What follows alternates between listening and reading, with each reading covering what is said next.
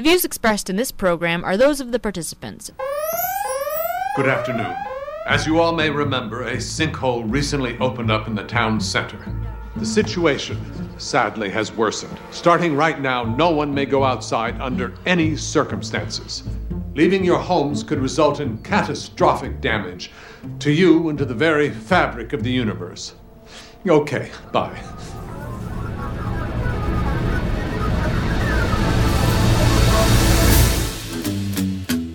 Welcome, everyone. It is Thursday, March 25th, 2021. I'm Bob Metz, and this is Just Right, broadcasting around the world and online. Join us for an hour of discussion that's not right-wing, it's just right. Fade into color, and color into black and white. Under the bedclothes, everything will be alright. I haven't mentioned it on air yet, but a few weeks ago, actually in early February, YouTube banned one of our videos featuring Professor Salim Mansur on the topic of the U.S. election. The video, entitled Trump Alone, is still available on another platform, but in the absence of any reason given for its removal other than the usual, we don't like it explanation, we can only assume it was because mention was made of a quote-unquote stolen election, which we all know is a taboo subject never to be spoken or mentioned because it is true. Quote, "Hi, Just Right Media. Our team has reviewed your content, and unfortunately, we think it violates our spam, deceptive practices, and scams policy. We've removed the following content from YouTube. Trump Alone, Salim Mansur," end quote. And without even a single example of what they were talking about, YouTube simply dismissed the opinions of an accredited university professor of political science by implying that what he was saying amounted to some kind of spam, deceptive practice, or a scam.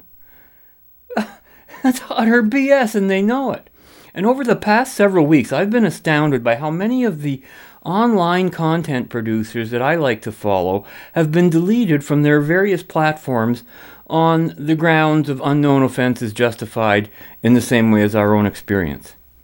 And then just last week, I visited my own personal Facebook page to find that one of my posts, featuring Dr. Vernon Coleman's March 13 brand new YouTube video called COVID-19 Vaccines Are Weapons of Mass Destruction, had a Facebook post laid on top of my own, which read, "False information checked by independent fact-checkers."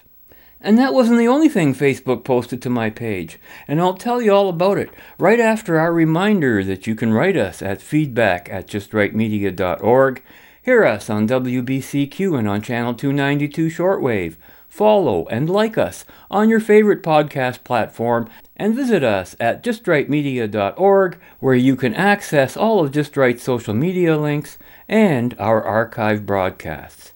And as always, your financial support is appreciated and is what makes this show possible.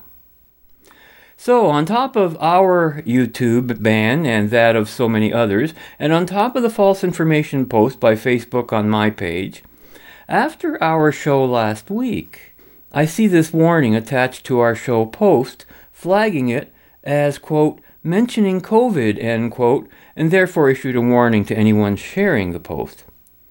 Problem is, the post mentioned nothing about COVID. That term did not even appear in the post, and the show topic was not about COVID. The name of the episode, number 698, was, quote, speaking conservatively about conservatives and freedom. And again, it featured Salim Mansur. So why the COVID warning? Well, here's probably why, because here's how that post started. Quote, "At a time when the coronavirus tyranny continues unabated, massive protests against lockdowns and other controls on personal association similarly continue unabated. Having no effective representation on the political front, the voices of freedom may be heard, but not heeded, and are indeed condemned," end quote. And the rest of the show, of course, was about a history of conservatism, particularly in Canada, going all the way back to John A. Macdonald and to Sir Wilfrid Laurier. Great show, by the way. But that was as far as our non-mention of COVID went.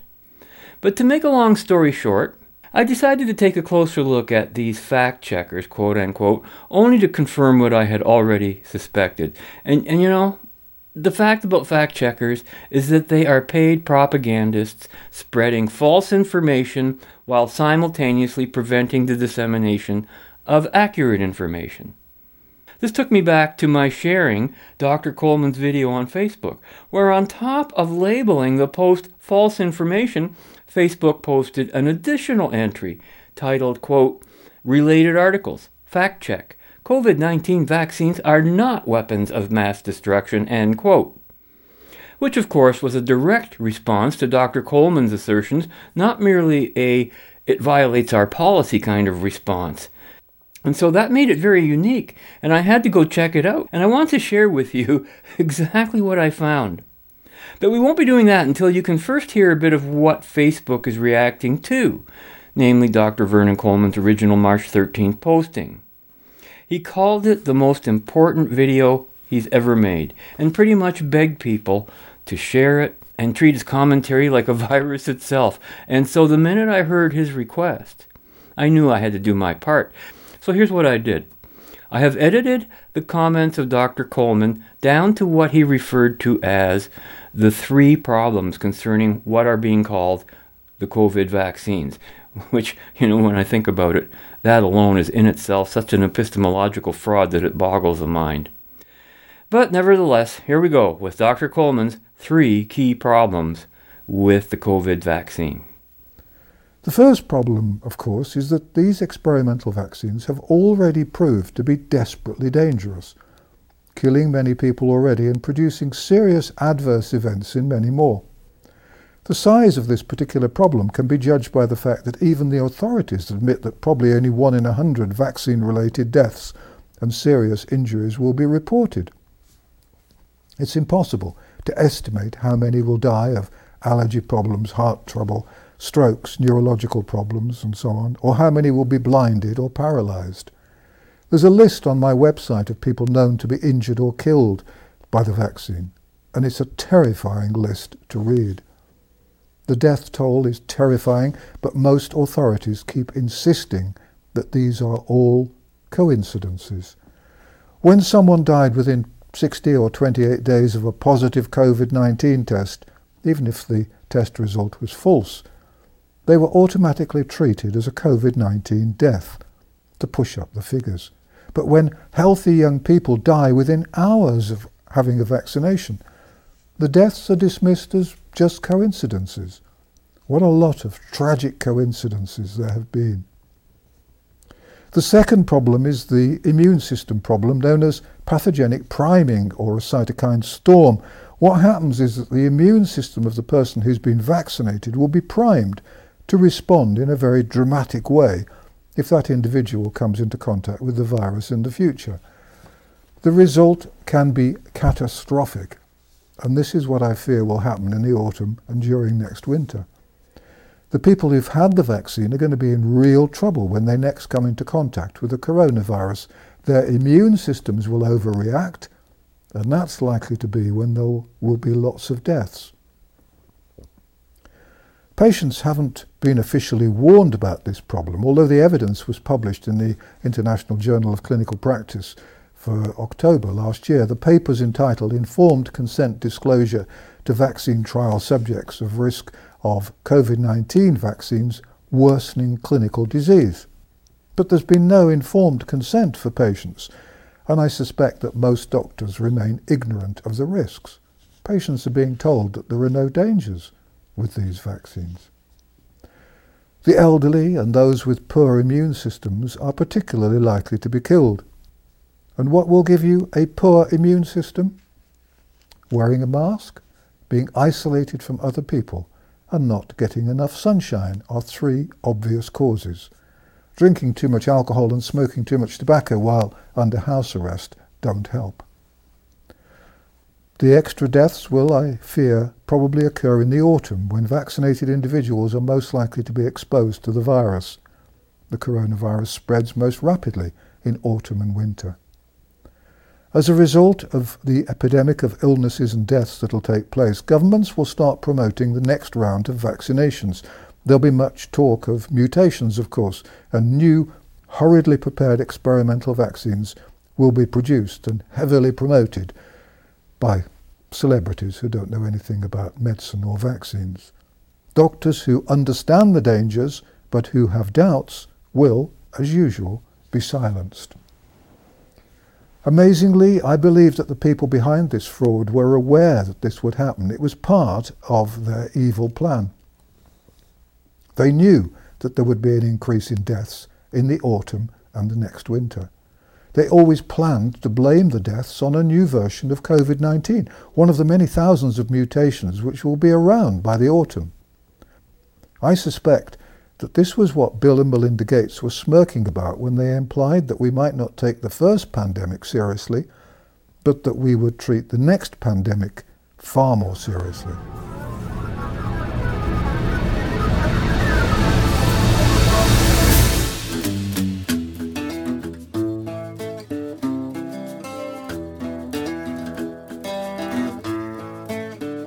And this brings us to the third problem, a problem I don't think they expected. This problem has just been outlined by Dr. Geert Vanden Bossche, who's a very eminent vaccine specialist. Indeed, I was originally sceptical about what he said because Dr. Bossche has previously worked with Gavi and the Gates Foundation. He's the last person in the world who could be described as being opposed to vaccination. Dr. Bossche has pointed out that the vaccines which are currently being used are the wrong weapons to use for this war against a virus infection. Disastrously, by giving vaccines to millions, we're teaching the virus how to mutate and to become stronger and more deadly. Trying to devise new vaccines for new mutations simply makes things worse because the scientists can't possibly get ahead of the mutated viruses. And the people who have been vaccinated are now sharing mutated viruses with those around them, and the mutations are becoming stronger and deadlier. Ending the lockdowns will be perfectly timed to ensure that new mutations of the COVID-19 virus are spread far and wide. There's another associated problem too. Normally our bodies contain white blood cells which help us defeat infections. Cells called NK cells, the NK stands for natural killers, help kill off invading bad cells. Once the NK cells have done their work, our antibodies appear and clear up the mess. However, Dr. Bossche explains that the COVID-19 vaccines are triggering the production of very specific antibodies which compete with the natural defences of the individuals who've had the vaccines.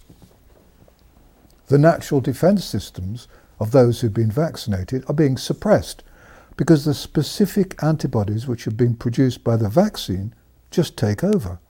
And these specific antibodies, the ones produced by the vaccines, are permanent. They're there forever within the bodies of the people who've been vaccinated. The disastrous result is that the natural immune systems of the tens or hundreds of millions who are having the vaccines are being effectively destroyed. Their immune systems will not be able to fight any mutated variation of the virus which develops within their bodies. And those mutated viruses can spread out into the community. I believe this is why new virus variations are appearing in areas where the vaccine has been given to lots of people. The bottom line is that giving the vaccines will give the virus an opportunity to become infinitely more dangerous. Every vaccinated individual has the potential to become a mass murderer because their bodies are becoming laboratories making lethal viruses. And worse still, some of the vaccinated individuals may become asymptomatic carriers, spreading lethal viruses around them. And the people who've had the vaccine won't be able to respond to the mutations because their immune systems have been taken over by an artificial defense system given to them by the vaccine and designed to combat the original form of the COVID-19 virus. The vaccinated individuals are going to be very much at risk when the new mutations start to spread. Their bodies are permanently and exclusively geared to defend against a form of the virus which is rapidly becoming out of date. Giving new vaccines won't help because the mutated virus will not be vulnerable. The scientists who are making vaccines won't be able to get ahead of the mutating virus. This should have been foreseen. It's the problem which explains why flu vaccines often don't work. The politicians and their advisors will lie and blame those who haven't had the vaccine for the development of new mutations and for the rise in deaths that's going to take place. But if Dr. Bosch is right, and I believe he is, then it's the vaccinated individuals who are going to threaten mankind. There'll be a major threat to anyone who's been vaccinated. But there'll also be a major threat to the unvaccinated, because the viruses they're shedding are going to be more dangerous than the original one. We are in very dangerous territory. If we don't stop this vaccine program now, then it's no exaggeration to say that the very future of mankind is at risk. I hope Dr. Bosch is wrong. I hope I'm wrong. But everything in this video needs investigating seriously. And if these fears are not publicized and investigated, then we will know for absolute sure that the plan is to kill as many of us as possible. There can be no other conclusion. Strong words and quite a dramatic conclusion. But consider the conditions in terms of his argument. Dr. Coleman not only hopes that he's wrong, but demands an investigation of all the things he covered in his video, which in the original extended far beyond what we just heard in our audio selection. Coleman is literally begging to be proven wrong, but instead gets labeled a spreader of false news. The man has a lifelong experience as a doctor dealing with these very issues. What's wrong with this picture? Well, let's take a look at that picture by checking out what the fact-checkers are saying about Coleman's commentary. Here's the article I was led to when I clicked on the fact-check link that Facebook, which by the way is supposed to be a platform, not a publishing editor or fiction writer, how rude, and how unaccountable. But anyways, this is what they posted to my personal Facebook page.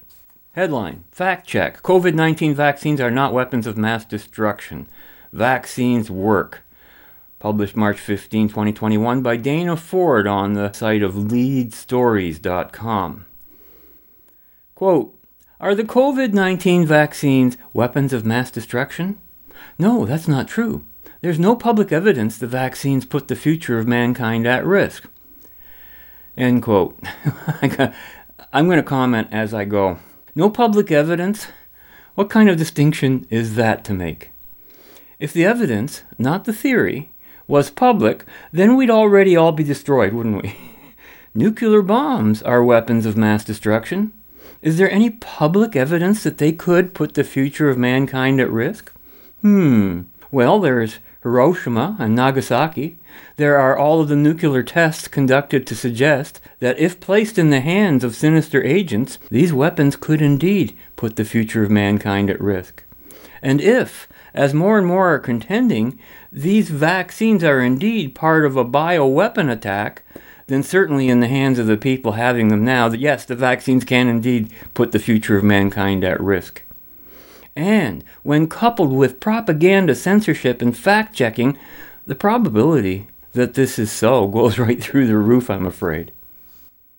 Anyways, continues Dana Ford, quote, to the contrary, medical authorities widely agree the vaccines represent one of our best hopes of quashing the pandemic. The claim is one of several made during a video that recycles debunked conspiracy theories about COVID-19 and vaccines.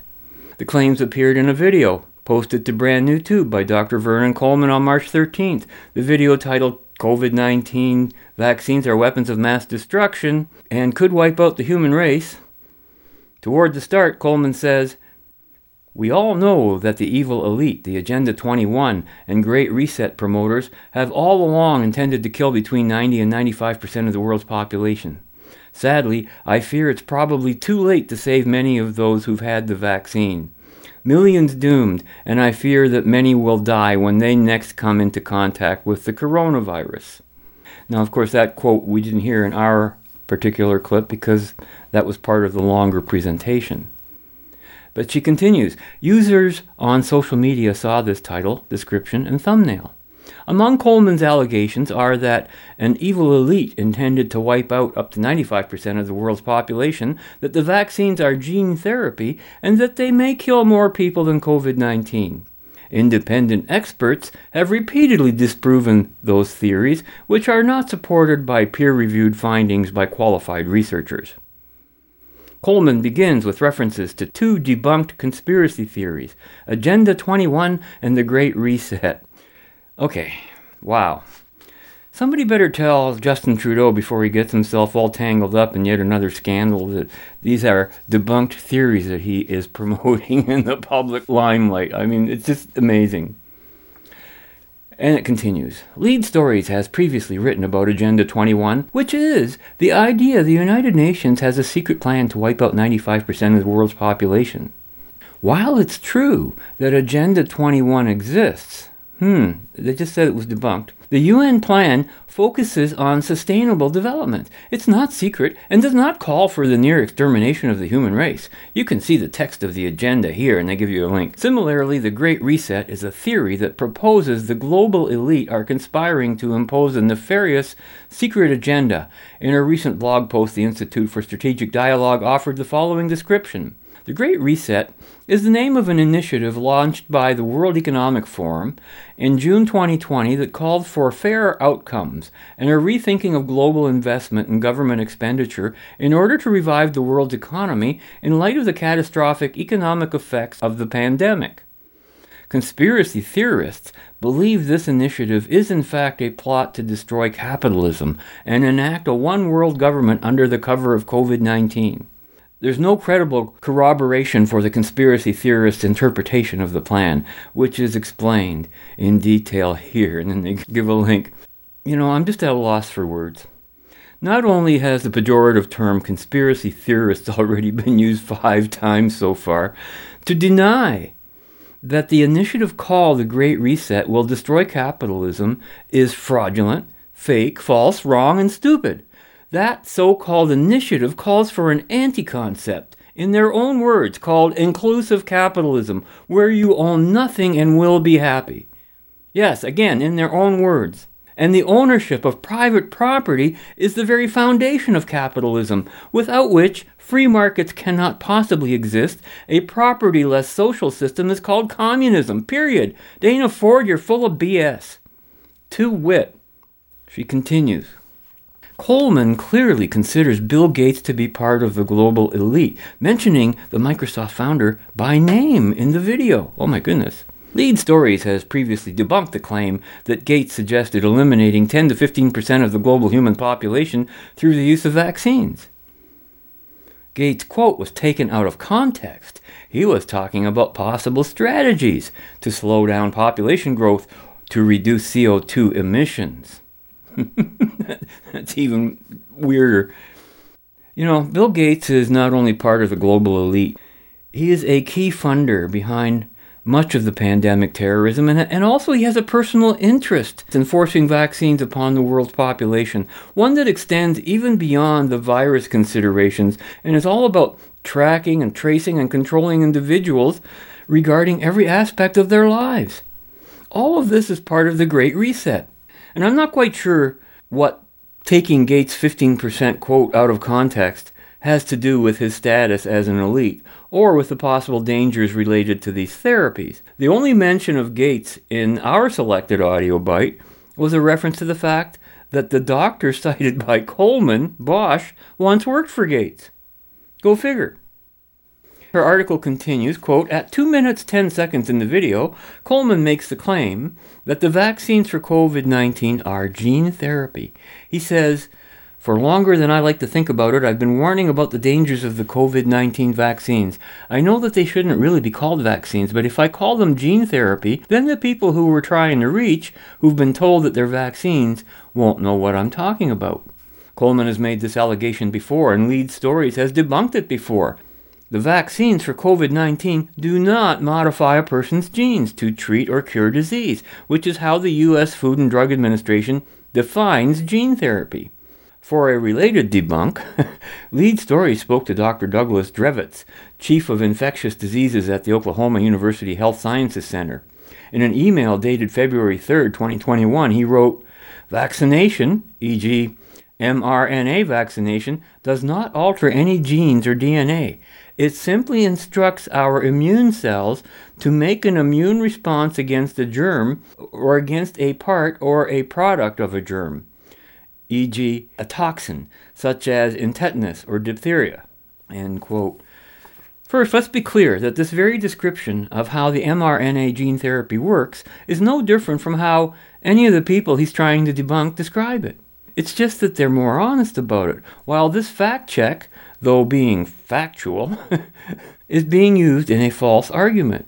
It's like saying, that a gun that fired the bullet and killed someone was not the murder weapon. It was the bullet. The gun merely instructed the bullet to ignite and propel itself from the chamber. Once outside the chamber, that bullet had nothing to do with the gun because it was not the gun itself that directly killed the victim. It was the bullet. That's exactly the argument that we're hearing, even to the point of admitting that what is being produced in the body is a toxin. She continues. In the video, Coleman further alleges, at 7 minutes, 2 seconds, see there's another fact, the vaccines weren't designed to prevent infection or transmission. The vaccines don't stop people from getting COVID. That's not true. According to the U.S. Centers for Disease Control and Prevention, the CDC, all the vaccines currently available in the United States are highly effective at preventing COVID-19, end quote. Well, let's stop there for a moment. There is simply no possible way to make such a claim, and there's no evidence whatever that this is the case. And even if the gene therapy, say, was in fact 100% effective at preventing COVID-19, there would be no way to know this for years to come, since the vaccines are so new and experimental and that there are no reliable studies or stats even possibly available at this time to dare to make such a statement. How dare they? And of course, we already know that these therapies are not safe and risk-free, about which we'll hear more later. Then get this, quote, "Of course that doesn't mean that someone who gets the vaccine could not contract COVID-19. There's always a chance, but the odds are dramatically decreased with a vaccine, which may also help you from getting seriously ill if you are infected with the virus," end quote. This explanation is in no way any different from what we're told about every flu vaccine every year. And she continues, "The CDC recognizes the COVID-19 vaccines as an important tool to quash the global pandemic. It recommends that people get the vaccine as soon as they're eligible. Here's more from the CDC. Wearing masks and social distancing help reduce your chance of being exposed to the virus or spreading it to others. But these measures are not enough. Vaccines will work with your immune system, so it will be ready to fight the virus if you're exposed. The combination of getting vaccinated and following CDC's recommendations to protect yourself and others will offer the best protection from COVID-19, end quote." And what a pile of BS. This argument in no way addresses any inaccuracies in Coleman's statements. It confirms his assertion that getting vaccinated will not bring any end to our COVID miseries. Quote unquote, these measures are not enough. To say nothing of the fact that the virus originally attributed as the cause of COVID-19, the SARS-CoV-2 virus, remember that one? Which has yet to be isolated in a way that can prove it's being the cause of COVID, has long since dissipated. So whatever this vaccine is for, it ain't COVID-19. But wait a minute, did you also catch that other statement? Vaccines will work with your immune system? Shouldn't they actually be improving the immune system itself? These are two very different things, and it offers more plausibility to the idea that the vaccines, being independent of one's immune system, might actually attack that immune system, which is exactly the argument being made, and for which there is already accumulating evidence, which of course is coincidental. And to say that the vaccines will prepare your immune system so it will be ready to fight the virus if you're exposed belies the necessity of continued mask wearing and social distancing. I mean, if the vaccine is so great and our immune systems become so strong, then why all the continued physical precautions? Hello, Dana Ford's BS continues. Coleman is not convinced. At 3 minutes 10 seconds in the video, he says, "I think I was right to suggest that the vaccines could kill more people than COVID-19. And later, around 8 minutes and 20 seconds, he adds, "The death toll is terrifying, but most authorities keep insisting that these are all coincidences." Indeed, Lead Stories has covered these coincidences before. It is statistically inevitable that some people will get sick and die after getting the shot for reasons that are totally unrelated to their body's response to the vaccine. People die every day, and everything from heart attacks to cancer. The vaccine administered to millions daily in March of 2021 will not prevent those deaths.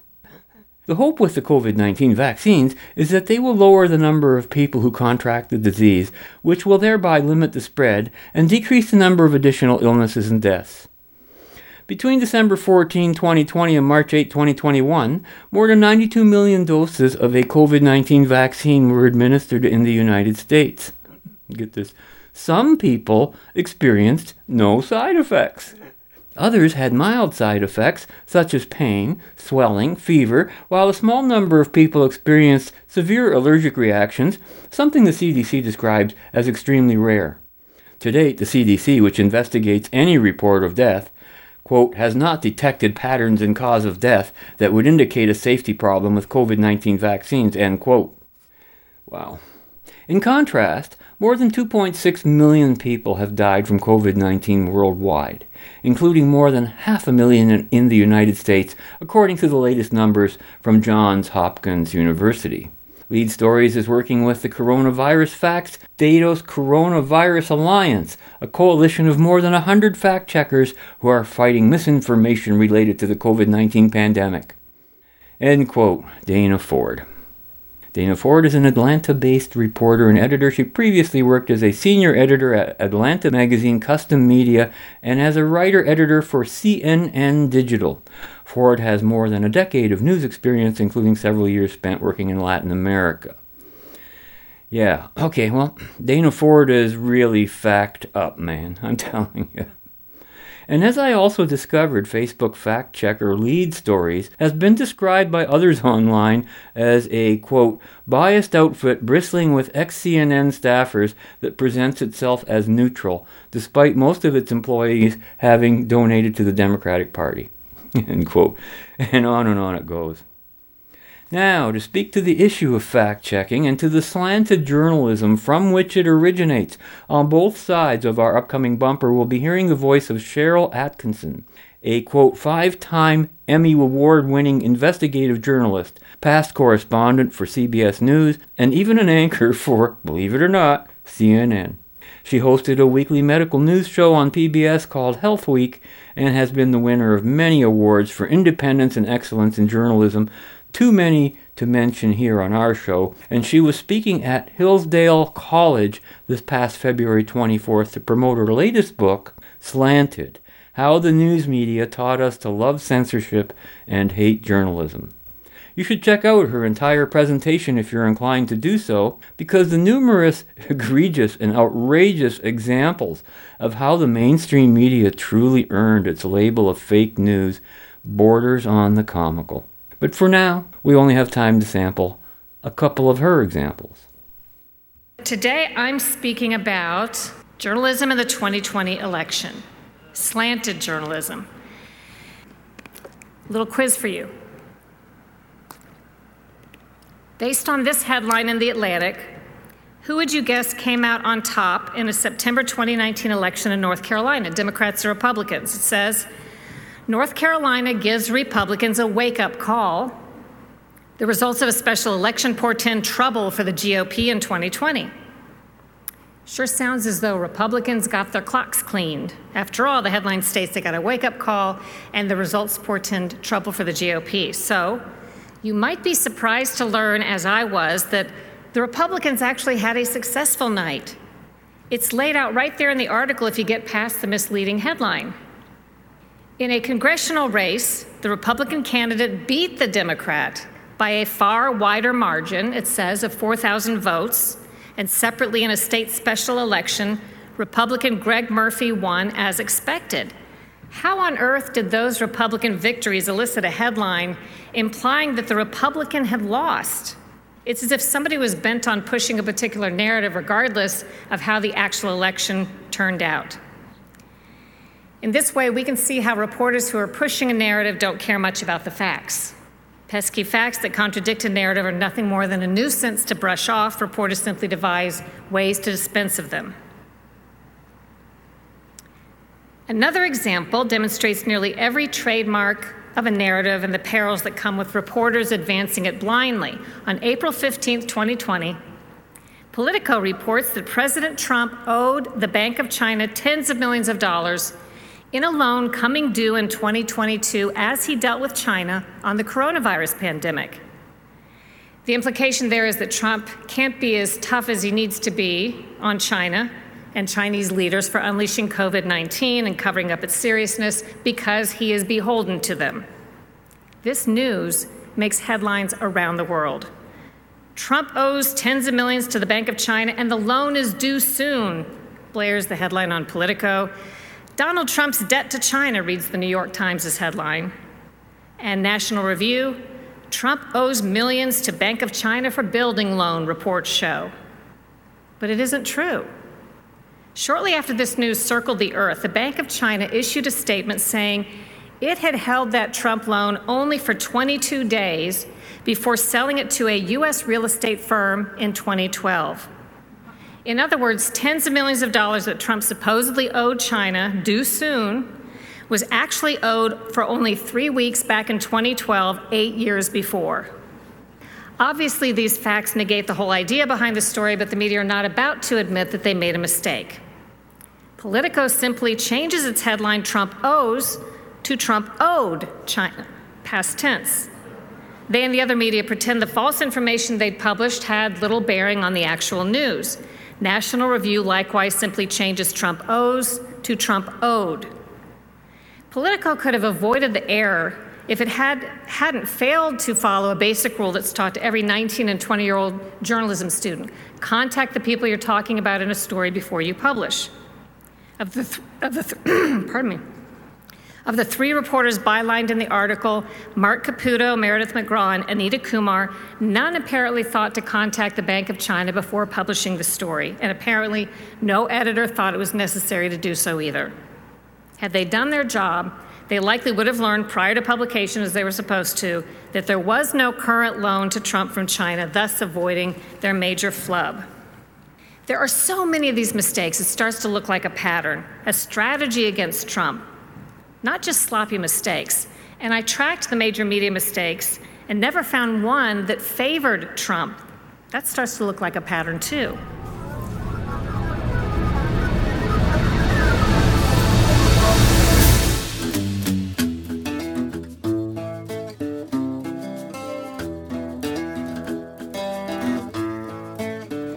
To impact the 2020 election and control narratives looks at the verbiage of the narrative. Before Trump, we as news reporters might have pointed out discrepancies or contradictions between claims made by a newsmaker and facts. We might have noted that a statement or a claim was disputed or that it had proven incorrect or false, but we did not declare newsmakers' statements to be lies.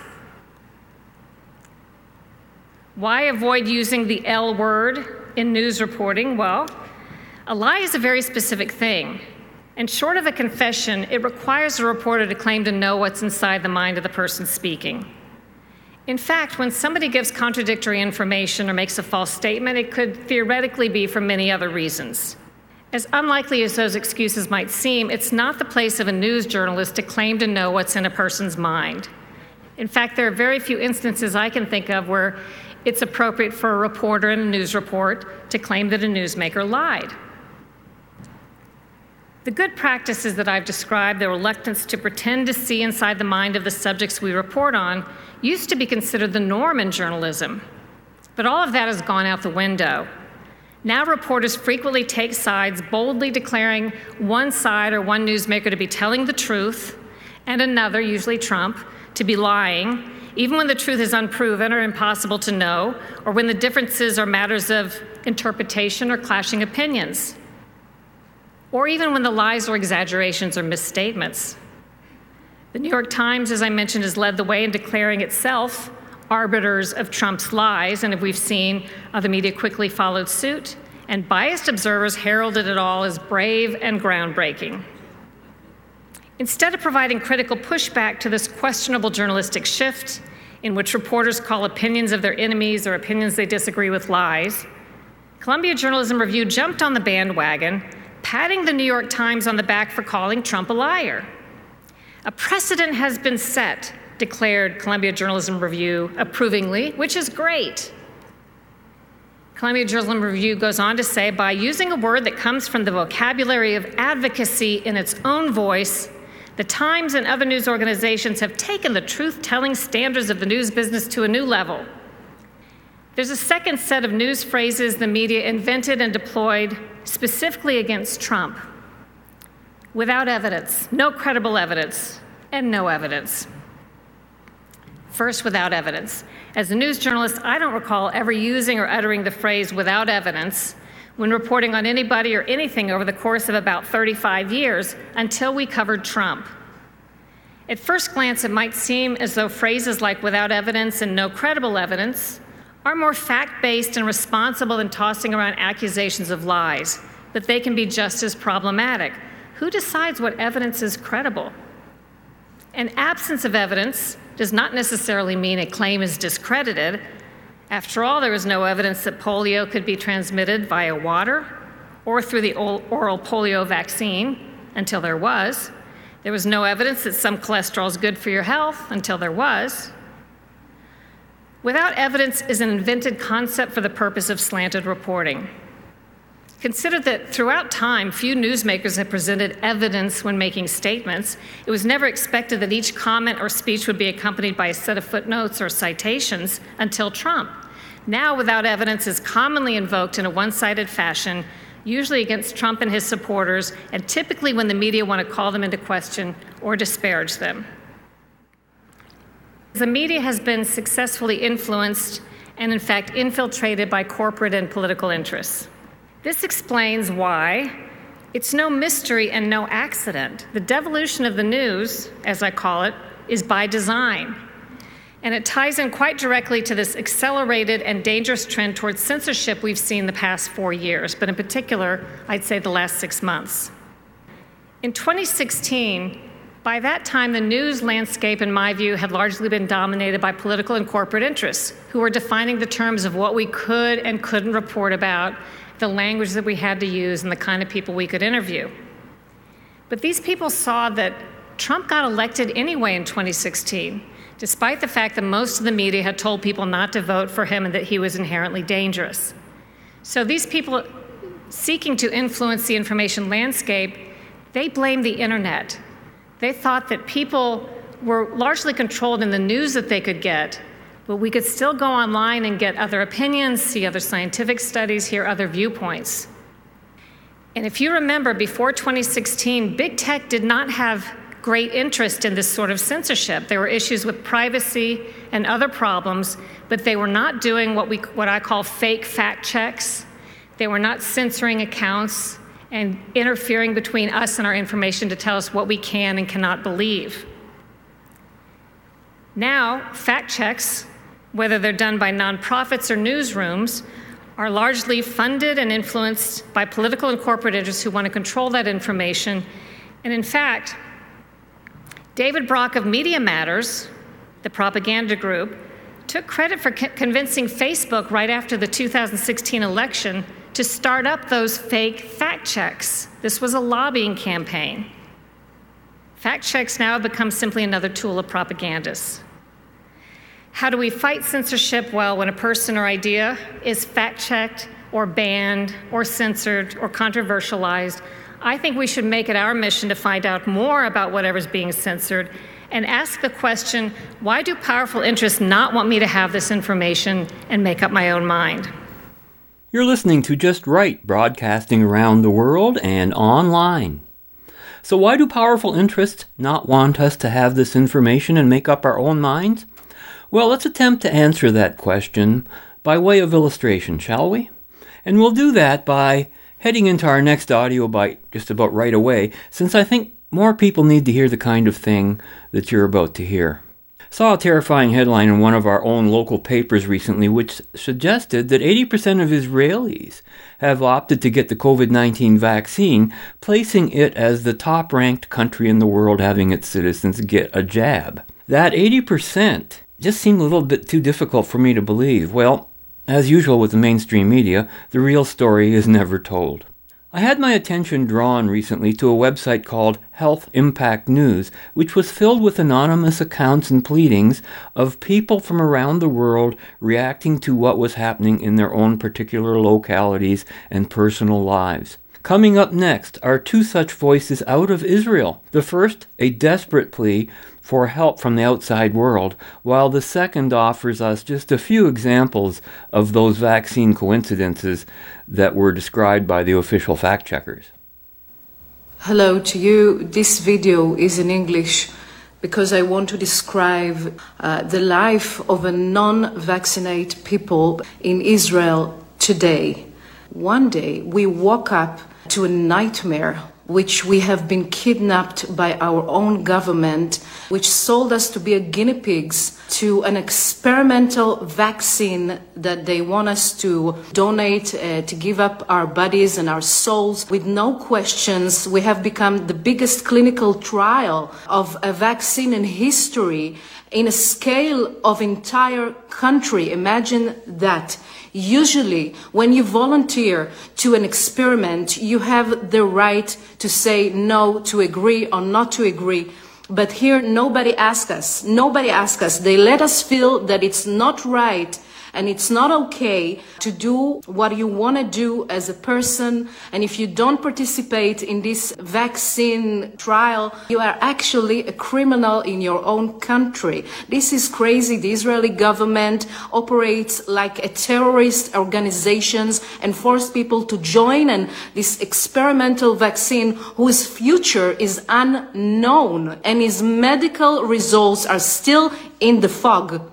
Okay? They are lying in the media and they are closing at the moment the sky. We are imprisoned in our own country. There is no going out, no going in, no flight. We are prisoners in our own country. Like you do an experiment, you close all the rats and you want to see what's going on. There is no transparency, okay? No transparency whatsoever to the people. All government discussions about the corona are hidden from the citizens for 30 years, and it's supposed to be okay for us to take this vaccine, okay? We're supposed to trust the government after they are hiding from us these critical informations that blocked out about this experiment in the agreement with Pfizer for 30 years. The agreement was signed up like 2 years ago, before the corona has already spread. This is crazy. We cannot go free to the street. There are cops, police everywhere. We are asking for help from all the global human rights organizations that see it at the moment. This is a fascist behavior, brainwashing through the media. At the moment, I want you to know, the people of the world, half of the population, half of the people, nearly 5 million people as they claim, we don't believe to that, okay, have been vaccinated. 5 million people have been vaccinated in Israel. Most of them, and listen to that, most of those people are forced. They are not choosing to do it. They force to give up their freedom and the control of their body from lack of choice, social and government rape. They let us understand that it's either you will vaccinate yourself or you cannot go to work. You are a type B citizen if you're not get vaccinated. This is crazy, people. Now it's in our country. Now it's in Israel. Tomorrow it will be at your country. Tomorrow it will be at your place. We have no rights as human beings, and the country has become a dictatorship under this false epidemic and virus whose recovery rates are 98%. This is Crazy. This is crazy in every scale. They are lying about the numbers of dead and the reason why people die. They stick a corona label to every death, every disease. The hospitals receive 22,000 shekels for each corona death. A lot of people at the moment in Israel are getting hurt and develop severe side effects and die from the vaccine, but the media hides those facts. So we are the people of the hardcore, and you cannot convince us that it's for our own health, when our own health is the last thing that interests you. Everything is about money and control, and you have proven that in a million ways. We will not fall for this cheap populism and medical fascism when critical information is hidden from us for 30 years. You are constantly lying to us, and we don't have any faith in the government. No more. And we will not give up. We will not donate an information about our privacy and our bodies and our mind to any corporations, authorities, person, state, or a country. Our body and mind is our, and that will be forever. And I'm telling you, the people of the world, today this is here in Israel, this is in our country. Tomorrow it will be in yours. So wake up. Do not sell your freedom. You are free people. Please share this video. Share it to everyone you know in the world. People need to know those crimes against humanity that's going on in Israel at the moment. I thank you with all my heart, and big hug for everybody.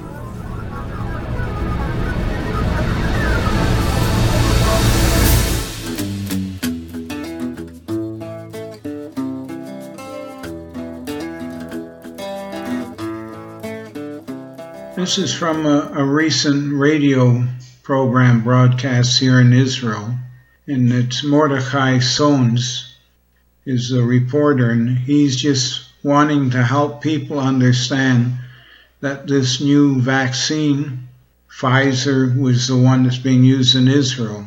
So I just want you to take a listen so that you have an idea. I'm Mordechai Sons, and this is your daily news report from Israel News Talk Radio. Rabbi Dr. Avraham Yoshua Heschel Twersky, age 90, has died after reportedly receiving the COVID-19 vaccine. Rabbi Yitzchak Aryeh Sheiner, Rosh Yeshiva of Kamenetz and Degel Torah Council of Torah Sages member, age 98, has died after receiving the first dose of the COVID-19 vaccine. Rabbi Yaakov Yisrael Leifer, age 73, from Bnei Brak, has died after receiving the second dose of the COVID-19 vaccine.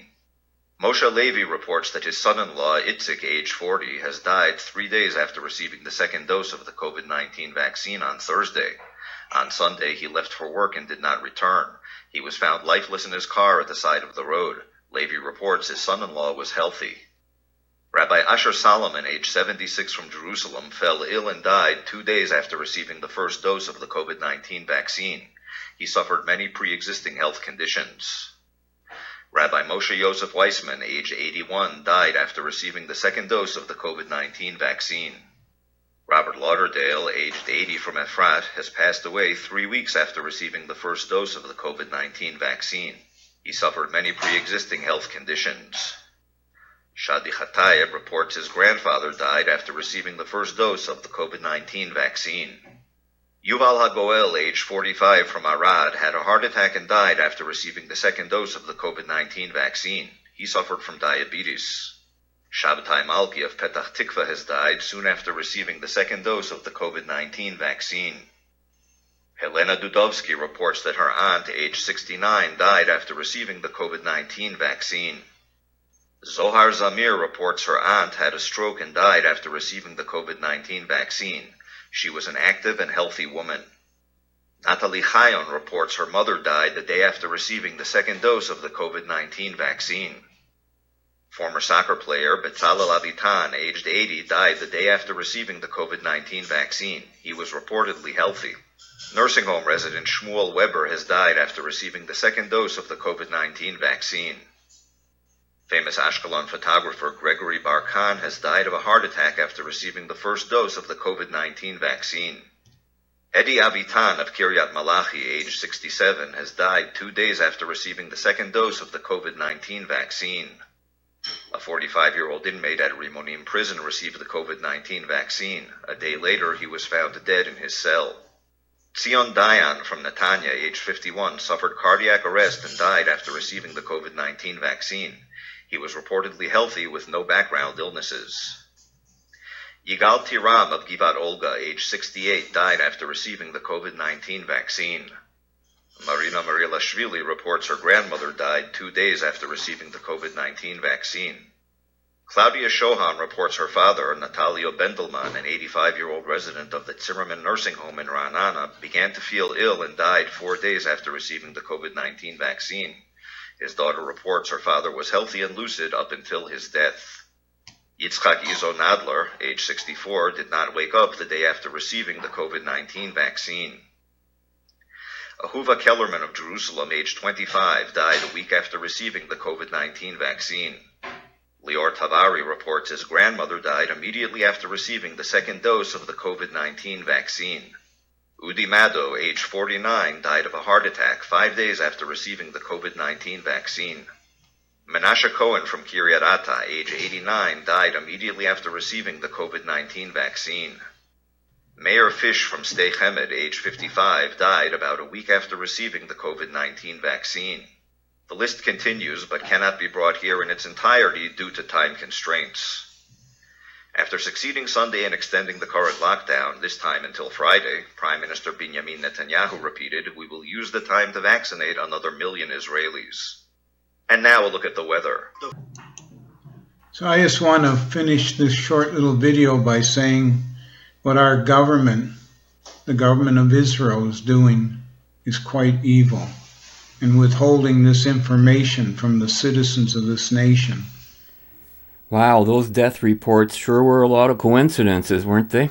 And all within a very short period of time and in a small geographic area. And that's just the deaths, not the injuries and other side effects or any of the consequences that might appear in the future. But did you notice how she referred to a deal that Israel made with Pfizer, the details of which will be kept secret for 30 years? And it was a deal that was made like 2 years ago? Plandemic, anyone? And this is how darkness work. I want to tell you, the darkness work like this. It informs you and updates you for every plan they have want to do in advance, in a way that they bypass the consciousness mind, and just to get your unconscious consent, so they can tell that you consented. But it does not work on a wake-up people. We are a hardcore, as they say. We have another mechanism, a consciousness gatekeeper that they fail to penetrate, and they are afraid of it, they are really afraid of it. And yes, they are afraid.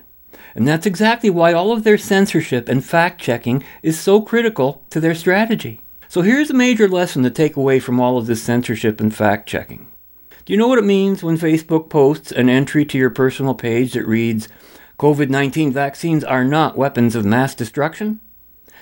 It means that COVID-19 vaccines are weapons of mass destruction because both the vaccines and their accompanying fake narrative are the creations of massively destructive people. Consider the source. They have been wrong, about 100% of the time. Remember, they always refuse to debate or to discuss their fact checks with anyone whose facts they are checking.